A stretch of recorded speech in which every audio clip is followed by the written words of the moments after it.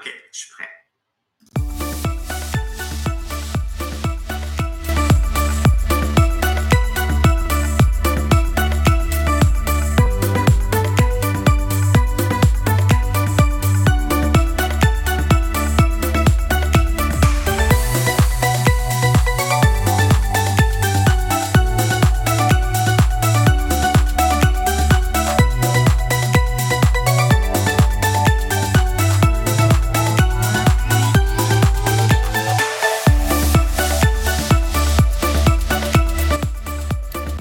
Bon matin à tous, j'espère que vous allez bien. Nous sommes lundi le 26 février. Alors, nous sommes en direct, le podcast Jean-Philippe et moi, Sylvain.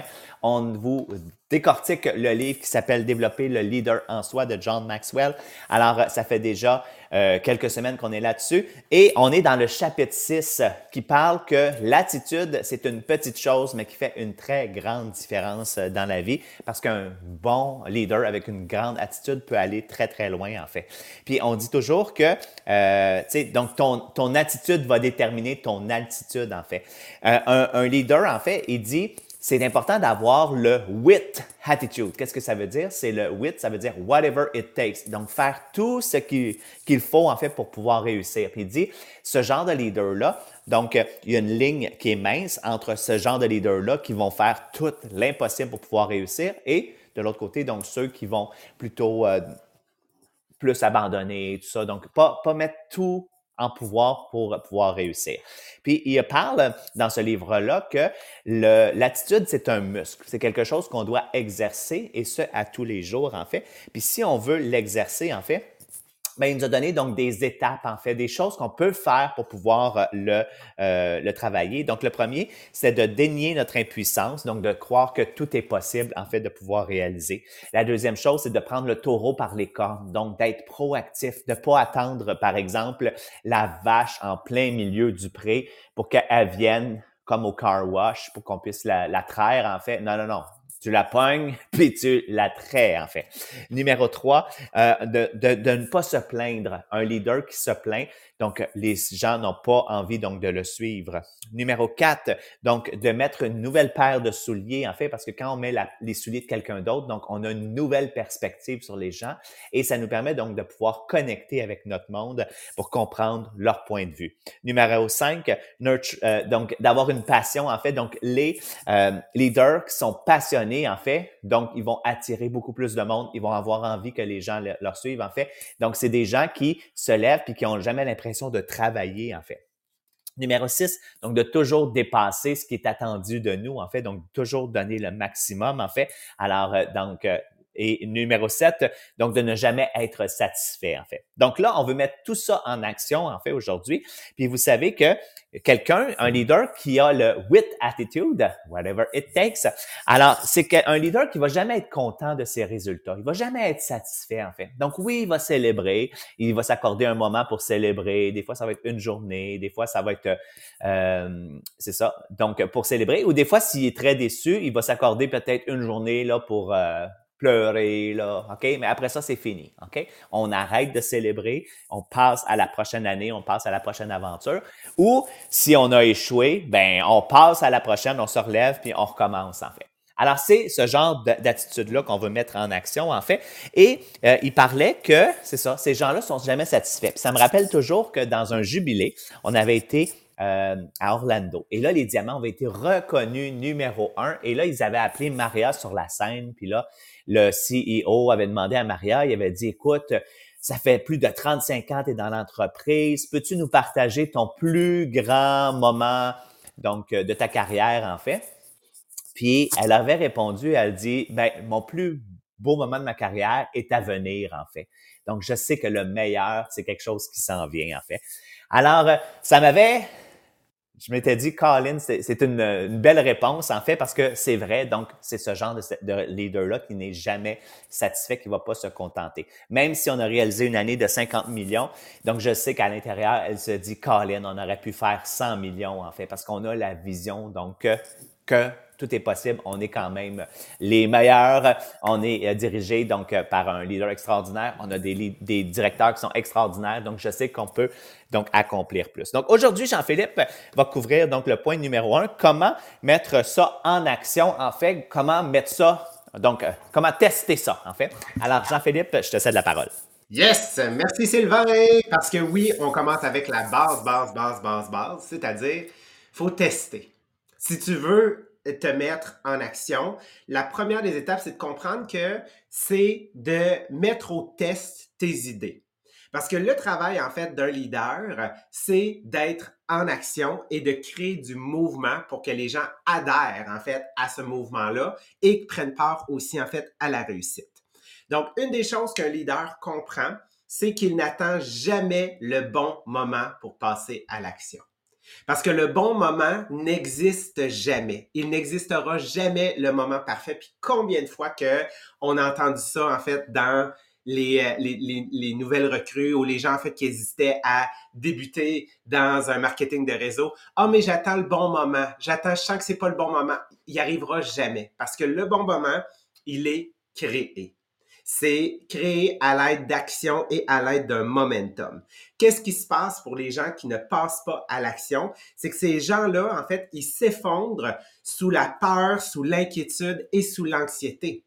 Parce que si tu as une idée et que tu la mets pas en action et que tu crois qu'il faut attendre le bon moment, que les astres soient alignés, qu'est-ce qui va se passer? C'est que, ton idée que tu avais, en laquelle tu croyais, va s'éteindre tranquillement et ça va laisser place à cette anxiété-là, à ce stress-là, que malheureusement, tu ne pourras pas et plus contrôler parce que tu vas leur laisser encore plus de place au lieu de dire « j'aurais dû le mettre en action dès le départ ».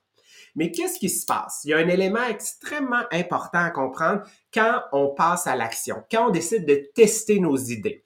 Parce que dans notre tête, quand j'ai une nouvelle idée, une nouvelle manière de faire, une nouvelle manière de vendre, une nouvelle manière de recruter, une nouvelle manière d'attirer l'attention, une nouvelle manière de poster, une nouvelle manière, en fait, de faire mon onboarding, je dois mettre mes idées en action. Dans ma tête, toutes mes idées sont bonnes, toutes mes idées sont parfaites. Ça peut arriver que quand je commence à les tester, et finalement, c'était pas une si bonne idée. Mais toutefois, même si c'est pas une bonne idée ou même si c'est une bonne idée, qu'est-ce qui arrive? C'est que tu es en train de gagner, en fait, du data qu'on appelle. Donc, tu es en train de gagner de l'expérience. Tu es en train de gagner des données. Tu es en train de gagner de l'information, un savoir que tu n'aurais jamais eu si tu ne l'avais jamais mis en action. Donc, qu'est-ce qui se passe? Que l'idée soit bonne, que l'idée soit mauvaise, qu'on doive la modifier ou qu'on doive la poursuivre, ça va te permettre de faire une évaluation.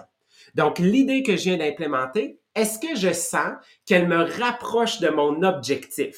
Ou est-ce que je sens qu'elle m'éloigne ou qu'elle m'envoie dans une autre direction? Donc, si la nouvelle idée, la nouvelle manière de faire que je suis en train d'implémenter, je me dis, wow, ça me rapproche de mon objectif, je me sens plus sécure, je me sens plus stable, je me sens que je progresse encore plus, ben c'est génial. Maintenant, c'est de savoir, est-ce que c'est uniquement cette idée-là qui va te mener à ton succès? Ou est-ce qu'il va falloir maintenant que tu bâtisses sur cette idée-là et que tu continues à l'améliorer vers un futur succès? Mais si tu es en train de mettre en place une action, que tu sens que finalement, genre, c'est un gros fail, que tu es en train de t'en aller dans une autre direction, ben c'est bon. Ça, là, c'est de l'expérience en or parce que c'est en train de te dire que ça fonctionne pas pour t'amener vers ton objectif. Donc, gardons en tête, OK, que ces données-là, OK, sont extrêmement importantes parce qu'il y a aussi dans la vie des objectifs, des opportunités qui ont une ouverture très petite. Donc, si malheureusement, je ne passe pas à l'action, ça se peut que je les manque. Donc, comment est-ce que je fais pour tester des idées? Ça, c'est ce qu'on veut savoir aujourd'hui parce que on veut passer à l'action. La première des choses, c'est qu'il faut challenger nos hypothèses. Donc, il faut défier les hypothèses qu'on a. Une hypothèse, qu'est-ce que c'est? Ce n'est pas la réalité. Une hypothèse, c'est une incertitude. Une hypothèse, ça crée comme un brouillard. Et le travail d'un leader, qu'est-ce que c'est? C'est de mettre de la clarté et d'éliminer les hypothèses dans le but de donner la bonne information à son équipe et à son entourage. Donc, on devrait toujours défier nos hypothèses dans le but de mettre de la clarté que ça aille bien ou que ça aille mal. Donc, Sylvain, pour pouvoir nous aider à illustrer ce principe-là de défier nos hypothèses, même quand ça va bien, on peut voir en fait que c'est vraiment un élément de culture que l'Organisation des diamants, on a à l'intérieur de nous. Tout à fait, Jean-Philippe, parce que c'est toujours quelque chose qu'on se pose la question. Même si on a connu une année extraordinaire, même si on a été reconnu numéro 1 mondial, en fait, on est toujours en train de se dire, est-ce que c'est vraiment la bonne chose qu'on est en train de faire? Donc, je vous donne un exemple. À un certain moment donné, on avait 6 cours donc au diamant, donc puis on avait l'impression de couvrir tous les axes. Puis là, à un moment donné, on a dit, oh, attention, là, il manque, par exemple, faire une vente live, comment ça fonctionne. Il manque comment vendre sur son VIP. Il manque telle chose. Alors là, on a commencé à rajouter des cours. On était rendu à 14 cours. Là, à un moment donné, on a dit, wow, là, ça n'a pas de bon sens, 14 cours. On a de la misère à faire 4 fois. Tu sais, on ne pourra même pas faire 4 fois les cours durant l'année. Ça commence à être beaucoup. Fait qu'on a dit, OK, là, il faut réduire ça. Fait que là, on s'est dit, ben en plus, il y a des chevauchements. Dans ce cours-là, on parle de tel sujet, mais on le couvre aussi dans l'autre cours. Est-ce qu'on pourrait pas mixer? Fait que finalement, on est revenu, donc, dernièrement, à une série de 10 cours. Donc, 10 cours, imagine-toi, on est capable de les faire 5 fois dans l'année versus l'autre avec 14, on réussissait à peine à faire 3 fois. Fait que c'est le genre de choses qu'on va changer, en fait. Ensuite, je me rappelle qu'il y a pas si longtemps, donc 1 an ou 2, en fait, donc là, on promouvoit donc de dire, OK, là, maintenant, qu'est-ce qui fonctionne? C'est de vendre sur son VIP. Donc là, on va avoir des super vendeurs, en fait. On va devenir des super vendeurs. Donc là, les directeurs, on s'est convertis à pratiquer ceci, puis là, à devenir des super vendeurs. Donc là, on avait des gens qu'on reconnaissait qui avaient vendu 50 000, 60 000, 100 000, donc ce mois-ci. Alors, wow, bravo! Mais quand tu regardes l'équipe peut pas suivre ce rythme-là parce que l'équipe, quand tu recrutes quelqu'un qui te voit dans ta bat cave, dans ta tupper cave, avec tout ce matériel-là, ils se disent, ben mon Dieu, je peux pas reproduire ça, moi, en fait. Alors, c'est pas duplicable, en fait. Versus quand on a dit, OK, là, on va arrêter d'être un super vendeur, on va plutôt être des directeurs. Qu'est-ce qu'on va faire? C'est qu'on va vraiment entraîner notre équipe.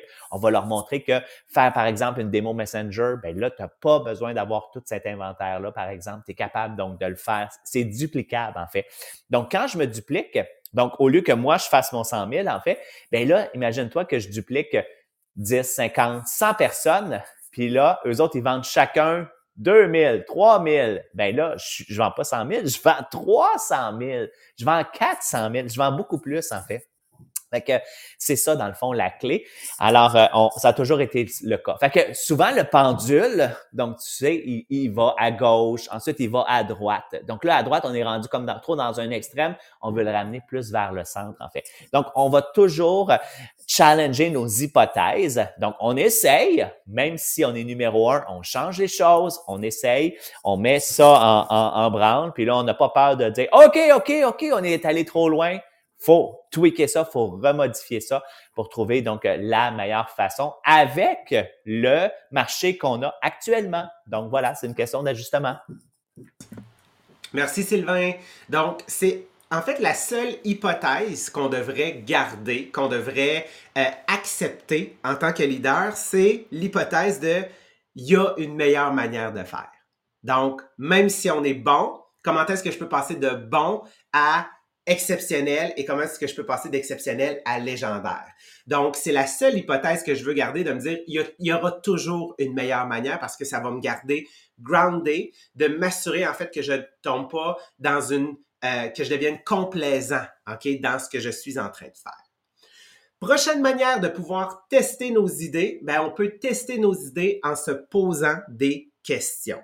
Donc, l'objectif de se poser des questions, c'est de comprendre, OK, avant de passer à l'action, qu'est-ce que je peux, en fait, découvrir comme information qui peut m'aider, mais aussi, une fois que je suis en action, en train de vraiment tester les choses, quelles sont les questions que je peux me poser dans le but de pouvoir garder une direction et m'améliorer.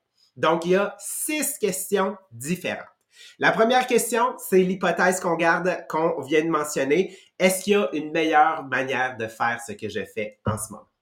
Est-ce qu'il y a une meilleure manière de faire ce que je fais en ce moment dans le but de toujours pouvoir, en fait, s'améliorer et remettre aussi en question le statu quo? Deuxième question, qu'est-ce que je peux apprendre des autres des autres qui font la même chose que moi. On a la chance de travailler dans une industrie ici, donc l'industrie du marketing de réseau. Donc, vous allez voir, Sylvain va vous donner quelques exemples. On a la chance de pouvoir discuter et de s'inspirer des gens qui font des choses comme nous ou qu'on n'a fait pas et qu'on veut en fait s'inspirer d'eux. Troisième question, donc on veut savoir quoi, mais là on veut savoir qui. Qui peut nous aider à faire mieux ce qu'on est en train de faire en ce moment? Quatrième question, est-ce que les chiffres actuels sont le meilleur que je peux faire? Donc ici, c'est toujours dans le but de pouvoir savoir est-ce que ma vision, elle a de la clarté, mais est-ce que ma vision, OK, elle est assez grande pour pouvoir me dire je vais viser mon plein potentiel? Cinquième question, est-ce que je grandis chaque année en faisant ce que je fais? Donc, est-ce que mes résultats sont à la hauteur, oui, de mes attentes et de ma vision? Et est-ce que si je n'ai pas grandi, ben, qu'est-ce que j'ai fait qui ne fonctionne plus ou qu'est-ce que j'ai fait qui ne fonctionne pas? Et sixième question, comment est-ce que je peux devenir meilleur pour aider mon équipe à devenir meilleure? Donc, c'est tout ici les questions qu'un leader doit se poser. Et ici aussi, au diamant, c'est en fait quelque chose qui fait partie de notre culture, que même si on se pose pas ces questions-là, genre exactement dans ces termes-là, par notre attitude, par la manière dont les diamants ont été formés, on a toujours ces questions-là en tête dans le but de pouvoir nous aider à s'améliorer. Puis pour nous aider à bien comprendre comment ces questions-là peuvent nous aider à s'améliorer et sont le résultat de ce qu'on est aujourd'hui, ben Sylvain, en fait, va nous partager un peu d'histoire. Ouais! Aujourd'hui, Jean-Philippe, je vais jouer au grand-père ou tiens, Franfreluche, là, tu sais, qui lisait des histoires, là, tu sais, aux gens, là. Ben, je vais vous raconter un peu les histoires, les En racines, dans disant le fond. Fanfreluche, tu viens vraiment de mettre ton âge, parce que tu comprends que Fanfreluche, c'est pas dans ma génération. Bon, c'est pas vraiment la mienne non plus, mais j'avais une grande sœur, alors je sais qu'elle écoutait ça. Alors, bref, je vous raconte dans le fond un peu d'où viennent les idées des diamants, parce que des fois, vous regardez ça puis vous dites « Oh my God, c'est wow », mais vous comprenez pas qu'on a été inspiré par d'autres personnes. Puis souvent, même les gens qui nous ont inspirés sont même plus à Tupperware, en fait. Ils savent même pas qu'ils nous ont inspirés, mais c'est eux qui nous ont inspirés. Donc, quand on a dit qu'est-ce que je pourrais apprendre des autres, en fait? Ben, un exemple, je me rappelle en 2006 ou en 2007, lors du premier jubilé qu'il y a eu Tupperware US et Canada, parce qu'avant, c'était séparé, c'était Canada, États-Unis. Donc, Annie Marchand était allée. Et moi, je n'y étais pas, là, mais elle avait raconté ça. Puis elle avait raconté que Gina Raimondi avait été reconnue numéro 1 en recrutement. Donc, au Canada et États-Unis, en fait. Puis eux, il y avait 2 ans d'avance parce qu'il y avait eu le nouveau programme de Tupperware, la nouvelle façon de faire. Il était comme 2 ans d'avance de nous. Puis nous, on était encore un peu arriérés. Là. Donc, le programme n'avait pas été implanté encore au Canada. Puis là, ils venaient de l'implanter. Et là, Gina a été reconnue numéro 1, donc en recrutement, puis c'était un nombre de recrues impressionnant. Fait que là, Annie a dit, écoute, je vais aller jaser avec elle. Donc, elle est allée prendre un café, puis elle a dit, je peux te poser des questions. Puis là, la personne, elle avait dit oui. Puis elle a dit, qu'est-ce que tu fais pour recruter autant? Puis elle a dit, ben écoute, elle dit, je sélectionne pas. Elle dit, je racle comme si je m'en allais chercher des pépites d'or, en fait, dans une rivière. Donc, je prends ma passoire, puis là, je ramasse tout le fond de la rivière. Donc, là-dedans, il y a des grosses roches, tu sais, des gens qui vont juste prendre l'abonnement pour l'abonnement, OK, qui passeront jamais une commande. C'est correct. Il y en a d'autres qui vont prendre l'abonnement puis qui vont vouloir s'acheter des échantillons. Donc, ça, c'est d'autres types de roches. Puis après ça, tu as d'autres roches un peu plus brillantes. Ça, c'est ceux qui vont commencer à vouloir aussi acheter leurs échantillons puis vendre à leur entourage. Puis il y en a qui vont vouloir le faire à temps partiel. Bien, ça, c'est des roches différentes. Puis à un moment donné, tu vas trouver une pépite d'or, en fait, qui est ta future directrice ou qui est ta directrice, en fait. Fait que cette image-là a fait que on a décidé, OK, my God, on recrute toutes nos hôtesses. Donc, avant, on allait chez les gens. C'était le privilège de l'hôtesse de pouvoir prendre l'abonnement. Puis là, maintenant, ça a évolué à tout le monde peut avoir un abonnement, en fait. Fait que tu vois, cette personne-là, Gina Raimondi, sans le savoir, a inspiré le succès des diamants, donc depuis toutes ces années-là. Puis malheureusement, Gina Raimondi, elle vend même plus de Tupperware, en fait. Mais ça reste que on se rappelle donc de sa recommandation. Ensuite, les gens, on a eu Beauty Control. Je ne sais pas si vous saviez, mais Tupperware avait d'autres types de MLM. Il y avait un MLM qui était sur des produits de beauté. Encore, il n'y a pas très longtemps. Mon extraturn vient de Beauty Control, justement. Et Beauty Control, donc un jour, Annie Marchand, encore une fois, a représenté les diamants. Donc, et là, elle se retrouve dans une limousine avec une madame, une jeune directrice de Beauty Control, donc à Puerto Rico. Puis là, elle lui partage qu'elle a comme 10 000 directrices. 10 000 directrices! Fait que là, Annie Marchand capote. Elle dit, ben voyons donc. Fait qu'elle pose des questions.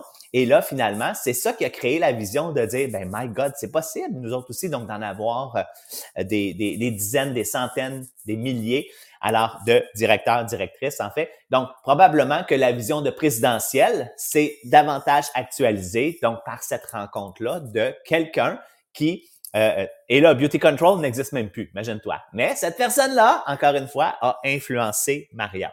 Quand on pose la question, comment on peut devenir meilleur pour... y a-t-il une meilleure façon de faire qu'est-ce qu'on fait? Donc, avant, on disait, OK, là, à nos membres d'équipe, vous allez aller suivre les cours le lundi, pendant que moi, je vais aller animer une vente live. Donc, moi, les lundis, j'étais en vente live. Puis là, je regardais les présences de mon équipe au cours. Cricket, il était pas là. OK? Pourquoi? Le dicton le dit, quand le chat n'est pas là, les souris dansent. Fait que dans le fond, c'est que les gens veulent être inspirés par toi. Fait que là, dernièrement, donc ça fait comme à peu près un mois, donc là, j'ai décidé, moi, de retourner à tous les lundis intentionnellement au cours. Et devinez quoi? Donc, j'ai comme une dizaine de personnes qui me suivent et qui sont là au cours avec moi, en fait. Fait que, bref, c'est ça, dans le fond, le pouvoir qu'on peut avoir. Donc là, imagine-toi qu'est-ce que ça va faire. On était rendu des cours où il y avait moins de 100 personnes, où là, on est en train de changer ça. On a plus que 200 personnes. Fait que tu vois, on est en train de renverser cette tendance-là parce qu'on se pose les bonnes questions, en fait.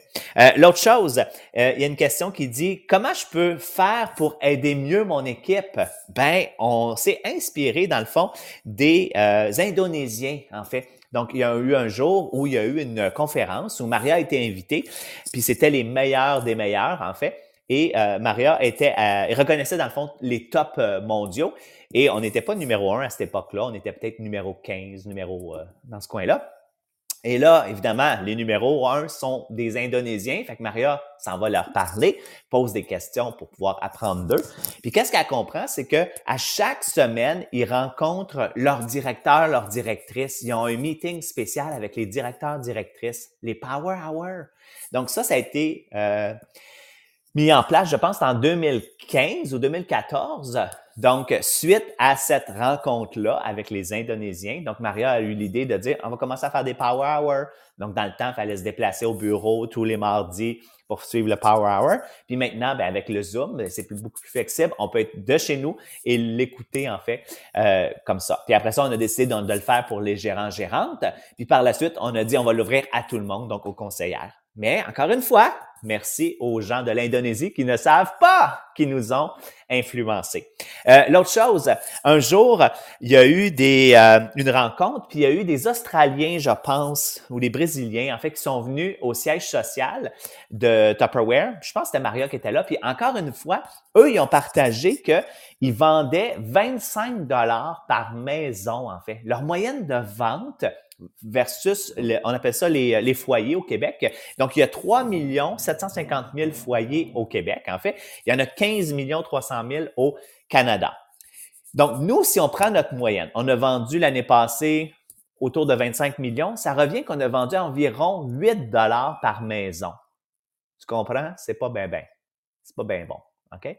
Fait que bref, mettons qu'on montrait ça à 20 $ par maison ou 25 $, ben tu vois que là, c'est possible donc d'atteindre le 80 millions, par exemple, au Québec. C'est possible d'atteindre le 280 millions au Canada. Mais grâce à cette vision-là, en fait, c'est ça qui nous a donné donc la vision de dire on y va pour 280 millions pour les diamants au Canada, en fait. Fait que ce sont tous des gens qui, un jour, dans leur parcours, en fait, parce qu'ils étaient en succès. Donc, on est allé poser des questions, on a eu des réponses, en fait, et ça a influencé donc notre entreprise.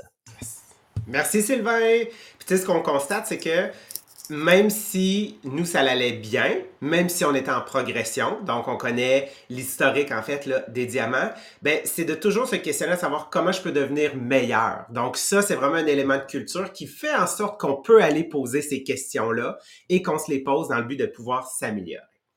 Et finalement, la dernière manière de pouvoir tester ses idées, OK?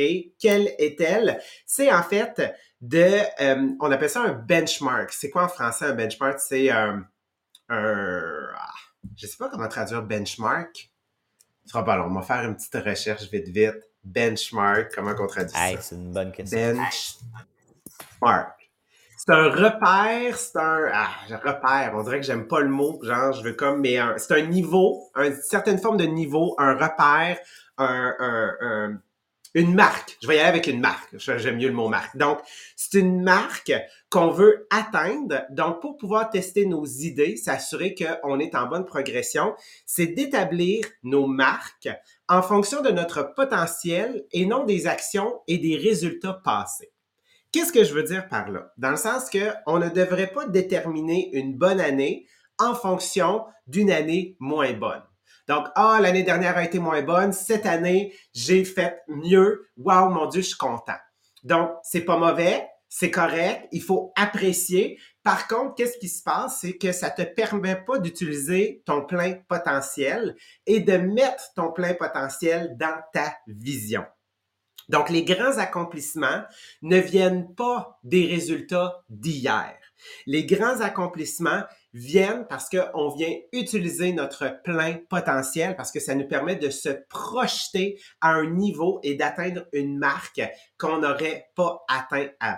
Pour vous aider à bien illustrer le principe, je vais vous partager, moi, mes trois dernières années. OK?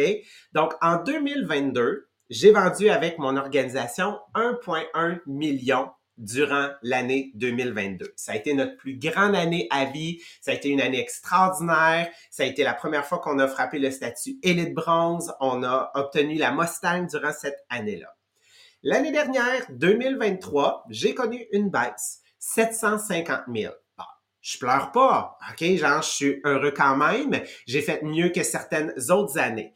Mais même si, OK, j'ai eu une baisse, OK, donc de 250 000, 300 000, ma vision pour 2024 reste 2 millions. Tout comme l'année dernière, ma vision était aussi 2 millions. La raison est fort simple, c'est que je peux pas dire « Ah, j'ai fait 750 000, fait qu'il faut que je refasse mon 1,1 million. » Parce que je ne pourrais pas être inventif, je pourrais pas utiliser mon imagination, je pourrais pas être créatif, je pourrais pas utiliser mon plein potentiel.